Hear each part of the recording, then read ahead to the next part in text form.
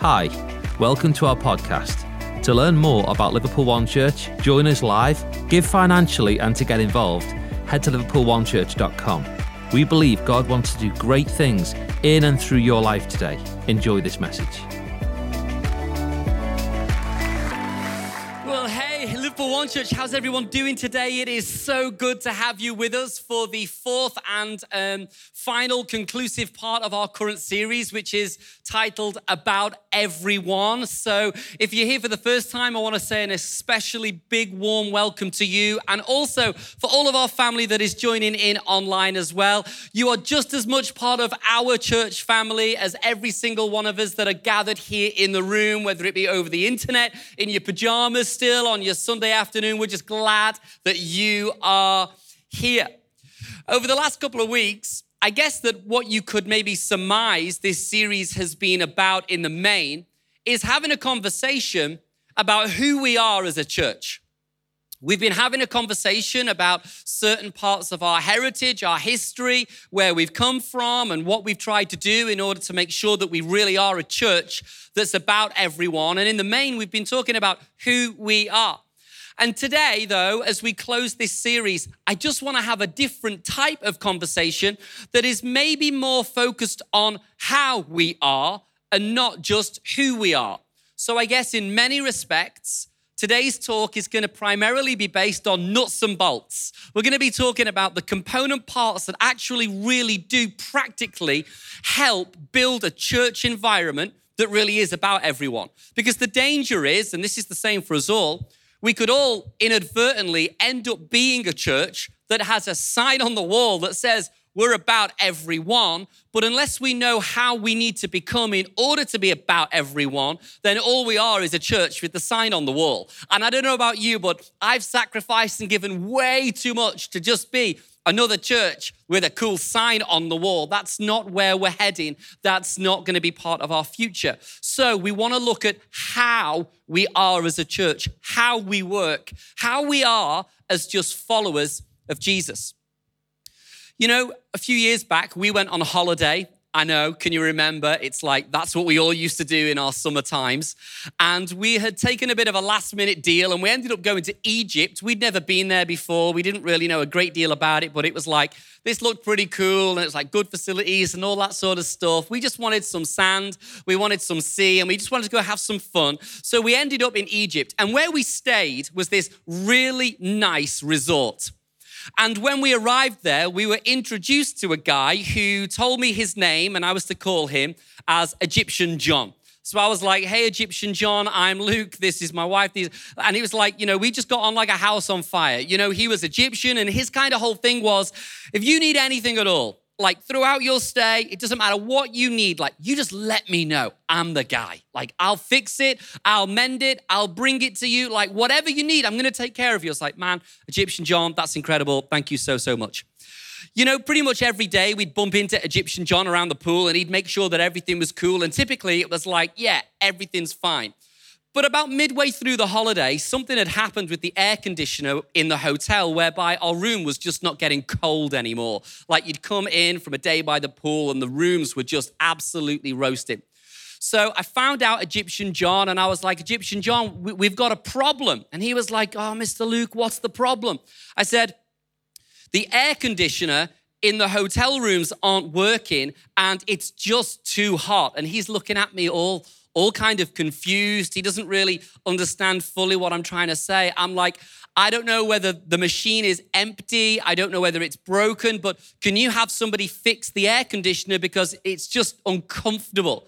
And he was kind of like looking at me, even all the more confused. And in the end, he kind of said to me, Mr. Luke, leave it with me. I'll sort. Mr. Luke, leave it with me. So that's what we did. The next day, we went out at the pool and he promised me that it was all going to be rectified and the air conditioner would all be resolved and sorted by the following day. So we came in and went into the hotel and it was still roasting. It was just really hot, really warm. So I went and found Egyptian John and I was like, hey, John, the air conditioner is still broken. It's like it's not working. I don't know if it's empty, but they clearly didn't do the thing and it's too hot in there. And he's looking at me as though I've got like 3 heads or something. He's like all confused and he's like not understanding what I'm saying. So in the end, he kind of like frog marches me back to my hotel room and I'm going, see, it's too hot. It's like it's not cold. And he's looking at me all confused. And he takes me into the bathroom, which is always a bit weird when another guy is escorting you into the bathroom. And he kind of points all at the sink. And this is a photograph of what he had done on our sink. He had placed 15 bottles of hair conditioner in my hotel. I was like, Egyptian John, no, it's the air conditioner. The last thing I need in my life. If there's one thing I don't need, bro, it's hair conditioner. Are you taking the... But it's funny though, isn't it, hey? How we can often get the wrong end of the stick. It's funny how you can picture a way of life and how it doesn't always materialize how you'd expect, and it can be a little bit frustrating. It's funny sometimes how you can get the wrong end of the stick, even about what it's really like being part of a local church. We can mistakenly think that being a part of a church that really is about everybody looks like coming to a church that has a sign on the wall that says we're about everyone, when actually that's just getting the wrong end of the stick. Because if we really do exist to change lives for Christ, one life at a time, it's really going to take us all understanding how we need to be in order to facilitate that. And I don't want anybody getting the wrong end of the stick about that. Because there are so many things in life that you have zero control over. So many things that will happen in your workplace, in your family, in your church life that you have zero control over. But equally, it's true that there are many things that you have a lot of control over. And I think that when it comes to creating an environment, like we're trying to do every single Sunday, that makes it easy for people to follow God, that makes it easy for people to see that this church is about you, that doesn't happen by mistake. Because everything grows, right? Everything in your garden is going to grow, but whether or not it grows intentionally as a result of cultivation or just simply by chance and fluke is really down to whether or not you commit to doing whatever is required in the garden to ensure that it doesn't just grow with weeds and thorns, because they will grow, I promise you. And it's the same in church too. We've got to make sure that we're intentional about the kind of environment that we create for your friends, for your colleagues, for your families that maybe have not yet been to church, if we're really going to be about everyone. And I actually think that God will always respond best to what you cannot control when you've already been given your best, not the best, but your best in your handling of the things that you can control. So I guess that I want to explore some ways in which we can really make sure that we're going to be about everyone. We're going to go in a moment to a very well-known story that is in the New Testament. In fact, it's so well known, even if you're not a church person or a Bible person, you've probably heard of this story, if at least only in a school assembly when you were growing up. But this story is often subtitled in our Bibles, in our scriptures, as the story of the prodigal son. But we as preachers and teachers, communicators, we've not really done you a favor in our talking about this story. And the reason why I say that is because you would be mistaken to think that the story of the prodigal son is about a father and a son. We preach about it and we teach about it from the perspective of this is about a rebellious son who turns around one day to his father and he says to his dad, look, I want all of my inheritance now. I appreciate that you're not dead, but one day you will be dead, and I want to live now today as though you were dead to me. So give me my inheritance, give me whatever it is that's due to me, because I want to go party. Like, I want to go and hang with my friends. I want to go to the casino. I want to get a car. I want to hang with prostitutes. I want to do drugs. I want to do alcohol. I want to go crazy. Like, I just want to have a season in my life where I'm just going to like go wild. And Dad, I'm just going to do that right now as though you're dead to me. So just give me the money that's due to me. And then the response of the father is one of, I guess, begrudgingly, but loving his son. He agrees to give him his request. So the son goes off and has this period of time, and we don't know how long, but it's like just crazy living. Like everything imaginable, this kid does it. Like everything that could ever bring the family's name into disrepute, this kid does it. Everything, the lot. But then one day his life hits the fan, literally, and he ends up deciding to go and work on a pig farm, which for a young Jewish boy is like one of the most offensive occupations that you could ever have. But he then realizes that actually even his servants of his father that work back at the family ranch, well, even they have a better standard of living than him. So he decides in his heart that he's going to go back to his dad and say, Dad, look, I'm so sorry. And I know you'll never accept me as a son again, but can I just be one of your servants and work in the family house?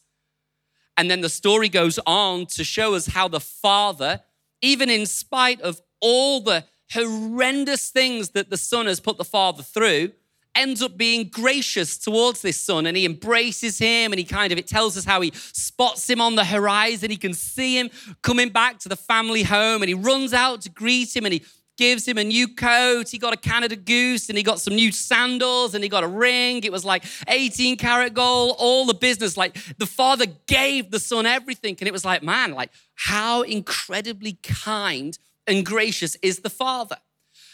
And that's what we've made the story about. We've made it a story about a father that has one son. We've made it about the prodigal son. And even the scholars that have helped us compile what we now refer to as the Bible, all of these ancient documents and manuscripts that are contained within the Bible, even they've not helped either, because they subhead this particular story as the prodigal son. But it's not a story about one son. It's a story about a dysfunctional family. It's a story about a father that had two sons. It's a story about a father that had two sons that were two brothers. And often we only focus in the story about the prodigal son and his relationship and his interactions with his father. But there's a whole nother thing going on in the background.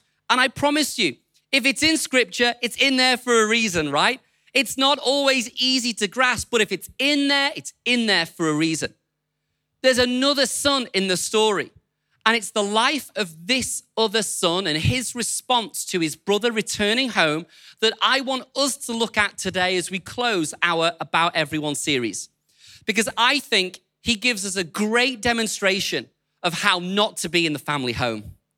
In fact, the other brother, he gives us a great story of how not to be in a local church. Because if you want to make an environment that makes it near impossible for people to feel like they can be part of our church, then all we have to do is the same things that the other brother in this story did. That's all we have to do. So today, I want to rapid fire go through a bunch of ideas and thoughts that for me says we become like the other brother if we do the same things that he did. And if we do that, we will never be a church that's about everyone. So if we want to know how to be, we've got to understand how not to be as well. So let's look at how not to be when it comes to the story of the other brother. So we're going to go Luke 15. We're going to go verse 25. We're going to pick the story up where the prodigal has returned home. His father is kind of like so elated. He's like clearly excited. He can't believe that this son of his has come back into the family fold. And now we're going to look at and explore what the other brother does in this story. Verse 25. Meanwhile, the older son was in the field. When he came near the house, he heard music and dancing. So he called one of the servants and asked him, "What's going on?" "Your brother has come," he replied, "and your father has killed the fattened calf because he has him back safe and sound." The older brother, the other brother, became angry and refused to go in. So his father went out and pleaded with him. But he answered his father, "Look, all these years I've been slaving for you and never disobeyed your orders. Yet you never gave me a young goat so I could celebrate with me mates. But when this son of yours, who has squandered your property with prostitutes, comes home, you kill the fattened calf for him?" Verse 31, "My son," the father said, "you're always with me, and everything I have is yours. But we had to celebrate and be glad, because this brother of yours was dead and is alive again. He was lost and is found." So, You are like the other brother when you do these things. And I'm asking you not to be like the other brother. I'm asking us as a church family to never create an environment for your friends, colleagues, family members who don't yet know Jesus, who someone is bringing to church. I don't want you to do the same thing as the other brother by creating the wrong environment for them. So you're like the other brother when, number one, you take offense too easily. Verse 26, it talks about how the brother, he called one of the servants and asked him, what's going on? You know, you can just imagine how this is playing out, right? This crazy, wild, living brother returns back home and now he is livid. I mean, like he's been working on the family farm all of this time and he demands one of the servants to come over and he's like, what's going on? What's all the noise about? What's happening? What is serious? What is happening here? Now we know he's offended. In fact, the scriptures tell us later that he gets angry. We know he's offended now. He's not happy with what's going on. He's not happy that his father's treating this other brother the way that he would disagree with. And he started to take offense at first just because about something he didn't know was happening around him. He didn't know that the brother had come home, and he certainly didn't know that his dad was planning to throw a party for him. He got offended because something was happening that he didn't know about and he had no control about. Isn't that the same for you and I, though? Like, just think about some of the things that really vex you in work. And it's the same in church too, right? Some of the things in your family. Don't you find that it's easy to get offended when something's happening around you that involves you, that you feel like you've just not been included in the conversation? It happens in church all of the time. Like, oh, well, I didn't know that was happening. Or I didn't know that was a thing. It's easy to end up getting offended, often without there being ever any intent to see you offended, just because you don't know something. Just because something's happening around you that someone else has made the decision on that affects you and it bothers you. And I kind of want you to just understand this really simple principle. When it comes to offense, at the end of your offense, there's always a person.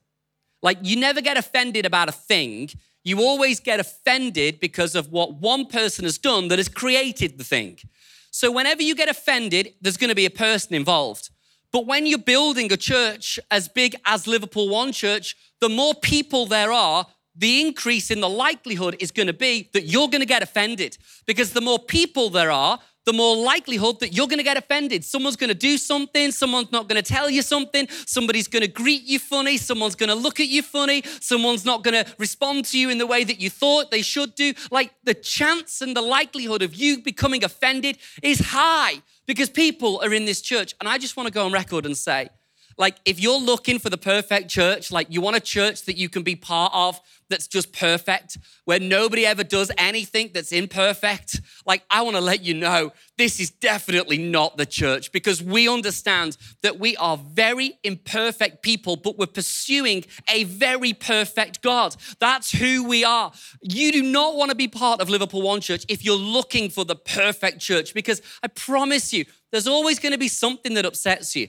There's always going to be something someone says. There's always going to be some kind of issue that you can have with someone else. I promise you, because people are involved. Chances are I'm going to upset you. I'll say something stupid. The likelihood of that is really high. And I'm just saying, look, if we're really going to build a church that's about everyone, we can't be like the other brother and just get offended all too easily. You can't get offended if someone looks at you funny in life group and that says something, and then all of a sudden you feel like, are they having a go at me? Are they like subliminally trying to mess me? Like, or maybe if your team leader on Impact asks you to do something and you're like, well, why are they asking me and not someone else? Like, you know, can't they do it? It's like, no, do they not value me enough to not ask me? It's like, just stop working ahead. Just choose not to get offended. It's really easy. Just live an unoffended life. The less drama, the better, I promise you. You'll be healthier in life if you choose to not live life offended. So let's not build a church where we're like the other brother and we're getting offended all the time. The second thing, you're like the other brother when you think what you do is more important than who you are. It tells us in the scripture that the oldest son was out in the field. So when the other son comes home, he's like working, he's grafting, he's doing a shift for his dad, he's trying to be helpful, he's trying to look after the family farm, he's trying to take care of the chores. And there was a part of him that believed that because this is what I do, it can compensate for all that I lack in terms of who I am. Like, because this is what I bring to the table, this covers and compensates for the lack of character that I actually possess. A few years back, I was approached by another minister in Liverpool who had been leading a church for like decades. And the church had never really grown past about 20 people, something like that, after about 20-something years. And he came to me and he said, hey, listen, he said, I'm going to sell my church. We're going to like close the thing down. And we've got a building that we own and we're going to be selling the building. We've been told it's going to be valued at about £150,000. I want to give you the £150,000. Honestly, I was like, glory. What a day to be alive. Because this never happens to me. Like, this is just epic, you know? And when you're a relatively smaller church than we were that back then, you know, it was kind of like, man, this is great. This is phenomenal. Well, anyway, I kind of had this conversation. I said, so you're going to sell your church, 150 grand. You want to give that to our church. I said, what do you want in return? He says, oh, absolutely nothing. He says, I'm just a mere humble servant of the Lord and I want to give you 150 grand. I was like, wow, that's incredible. Are you like, seriously, you're not giving this with any strings attached? Like, you know, is there some sort of condition? And he said, well, just one thing I want. I said, okay, what's that? He goes, well, I want 50% of the leadership of the church. And I want 50% of all of the teaching and the preaching that happens from the church, from the stage. And I said, so let me get this right. You've had a church for 20 years. It's never got past 20 people. Now you've had a church building that is pretty much close to derelict. You can't do anything with. So you're going to sell it because that's your only option. But you think that 150 grand would get you a ticket onto our leadership team. I said, you're absolutely wrong. Like, our vision is not for sale, not for £1 million, let alone 150 grand. Like, you think that what you bring to the table is more important than who you really are. Let me tell you, what you bring to the table doesn't count for everything. What really counts is who you are and your character in the stillness of the night when no one's looking, when your bank balance is at zero. That's what really counts. And this guy, he'd failed to understand that imitation was his biggest limitation. He'd have been better off just being the absolute best version of him possible than trying to piggyback off the back of someone else's vision, dream, or idea. He'd have been way better on doing that, like staying in his lane and running in his lane, because otherwise you'll start to confuse what you do with who you are. And what you do is never more important than who you are. And when you make that mistake, you become just like the other brother. The third thing that makes us all like the other brother is when you make all that's good all about you. Verse 29. It says, but he answered his father, look, all these years I've been slaving. Interesting that he doesn't use the word working or serving, but I've been slaving for you and never disobeyed your orders. Interesting language, isn't it, between a son and a father? I'm your slave and I obey your orders. You know, the bottom line is what he's trying to do here to his dad is he's trying to say, hey, Dad, look how hard I worked. Look at the hours that I've been putting in. Look at the project that I've completed. Aren't I good, Dad? Look at me, Dad. Value me, Dad. Like, aren't I great? How good am I, Dad? You know, the bottom line is that there comes a point in all of our lives when you just got to choose to not make everything that's good, that's happening around your life all about you. You know, maybe 2 years ago, maybe 3 actually, I was having a conversation with 2 leaders that I really respect. One of them has an absolutely huge church. I mean, just tens and tens of thousands of people go to his church. And another guy had another church. He was nowhere near as big as that, but still by European standards, you would say it's a thriving church. And I asked them both this same question. I said, guys, can you tell me, what do you think the single most important reason is for your church growing? And the guy that's got like the really, really big church, he turns around and he looked like just so confused. He was like, man, I don't really know. I don't know. Maybe it's probably we've just got a really good staff team. Maybe it's like we've just got some of the best volunteers on the planet and man, they just create this environment that makes it great for people to come to. Maybe it's just like, it's probably they are all component parts of the reason. It's probably all them. And I was like, wow, because I'm sitting in front of literally one of the best leaders on the planet in our world. And not once is he talking about himself. Not once is he basically going, man, how great am I? But the answer was given by the other chap round the table. And he literally said about why he thought his church had grown. He was bold as brass, and I'm not going to try and do his accent, but he just said, it's because of my preaching. It's because of my teaching. And I was like, really? Like, did you just say that? Like, is this a joke? And he was like, no, it's my teaching, my preaching. And I thought, even if it is, you don't say it. Like, even if it is, even if you think it, you don't say that. Like, seriously? And I just think that if we're going to build a church that really is about everyone, it's going to take us all sometimes to continually be looking to pass the credit even when you do something good. But equally so, the fourth thing is you've got to not make all the bad all about them. We've got to understand that there's got to be a healthy relationship between the windscreen and the rearview mirror in your life. What that means is that when something good happens in your life, in your team, in work, in church on a Sunday, always look for an opportunity to pass the credit through the windscreen. Always look for someone somewhere that you can say, man, it's not all me, it's probably down to them. Always look to have that relationship. And then at the same sort of token, when things that are bad that are happening around you, be prepared to turn the rearview mirror onto yourself first before you go looking to pass the blame outwardly. Be willing to say, well, maybe it's me. Maybe I need to get better. Maybe there's a void in my learning capabilities right now. Maybe there's things that I need to do. Make sure you've got that healthy relationship so that you don't make all the good about you and all the bad about everyone else. Because when you do that on a team or in a group, it just becomes unhealthy and you don't create an environment that's actually about everyone. The fifth thing, you're like the other brother when you can't celebrate with someone else. Verse 28, the older brother became angry and he refused to go in. I mean, like, he's having a proper temper tantrum right now, isn't he? He's like, nope, I'm not going in. I'm not coming to the party. I don't care who you are. I don't care what you've done. I am not coming in. He's properly choosing not to celebrate the great thing that's happening in his house because he's just all offended and all angry. Do you know that we do this in church all the time sometimes? We find it hard to celebrate the wins of other people.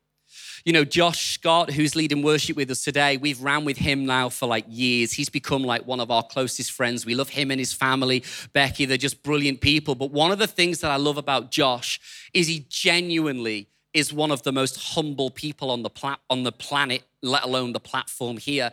And because of that, it makes him so easy to trust. Like, it makes it so easy for me to give him responsibility. I love having him on staff and on team. He's just a quality guy. But the main thing is that he understands as somebody that gets the limelight a lot. Like, he stands under these lights probably even more than me, but he understands that talent naturally repels talent.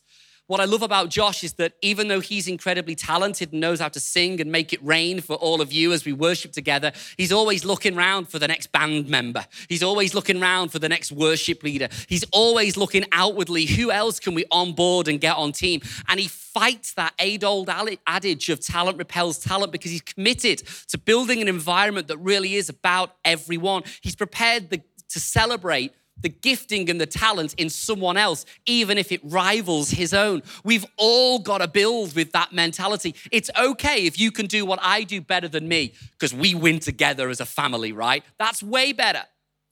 You know, let me give you another example of how sometimes we struggle to celebrate with people. Some of our closest friends in the world are Deb and Felice Alume that are part of our church, and he's on the front row with his little boy, fast asleep in his arms, I think, But like for 13 years, and I've told this story once before and I've asked them their permission to tell this, but for 13 years, they were trying for a baby and for whatever the reason, it just didn't happen.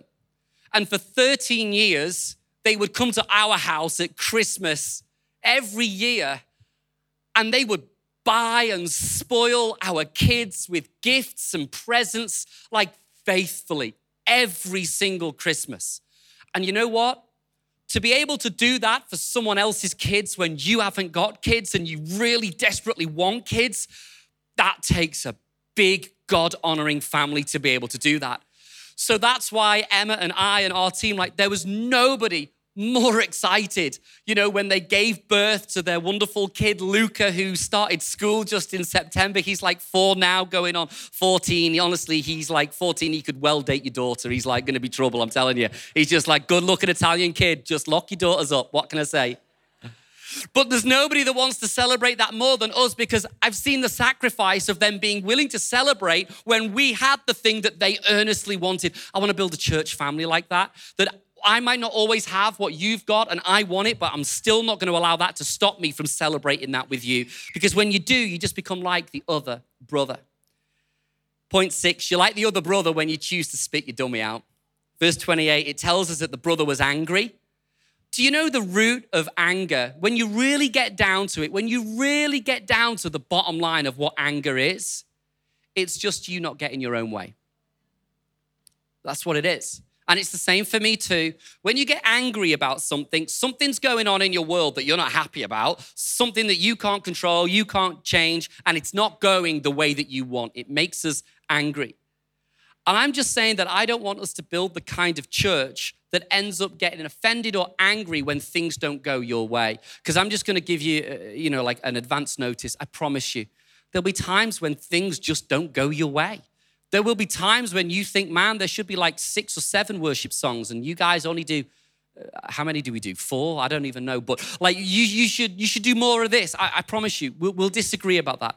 Oh, we think the service should be shorter. We think it should be louder. We think it should be longer. Like we'll disagree about a bunch of stuff. But I just want to say, like, you're like the other brother if you allow that to make you angry. And we don't need to build that, because when we do, we're not being about everyone. Point 7, you're like the other brother when you strive for recognition. Verse 29 tells us, but he answered his father, look, all these years I've been slaving for you and never disobeyed your orders. Yet you never gave me even a young goat so I could celebrate with my friends. He was like, Dad, look at all the hard work I've been doing and you've never given me a goat. Like, I want a goat. Where is my goat? We might not be after a goat. I hope you're not anyway. But there are times in your life and in mine where maybe you feel like no one's noticing what you do. Can I just let you know, you don't need to be like the other brother. Because there'll be times and seasons in your life, maybe even serving on a team, maybe even helping to build Liverpool One Church, and you'll feel a little bit overlooked, maybe overlooked by your leader, by whoever. You'll just feel like, man, do they even know what I'm doing here?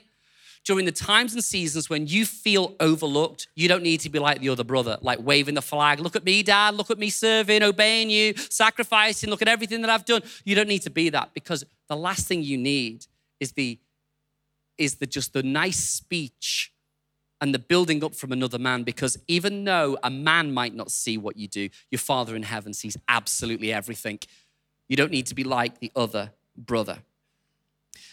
You're like the other brother, point 8, when you're divisive with your language. Verse 30, it tells us, and this is the son speaking to the father, he says, but when this son of yours, notice that he doesn't say to his dad, notice this brother of mine. He says, this son of yours. His language is divisive. His language is disruptive in the family unit. Because what do you think the father feels when he hears his son talk about his other son like he's just your son, and almost being willing to discredit the relational value that they have between each other? He could have far easily have said, this brother of mine, Dad, or like, come on, what are we going to do with my brother, your son? He doesn't. He says, and this son of yours. And you've got to know, you're like the other brother. We all are, when we're not careful with our language, because it's so easy to be divisive with your language, and you'll do it in ways that you don't even recognize.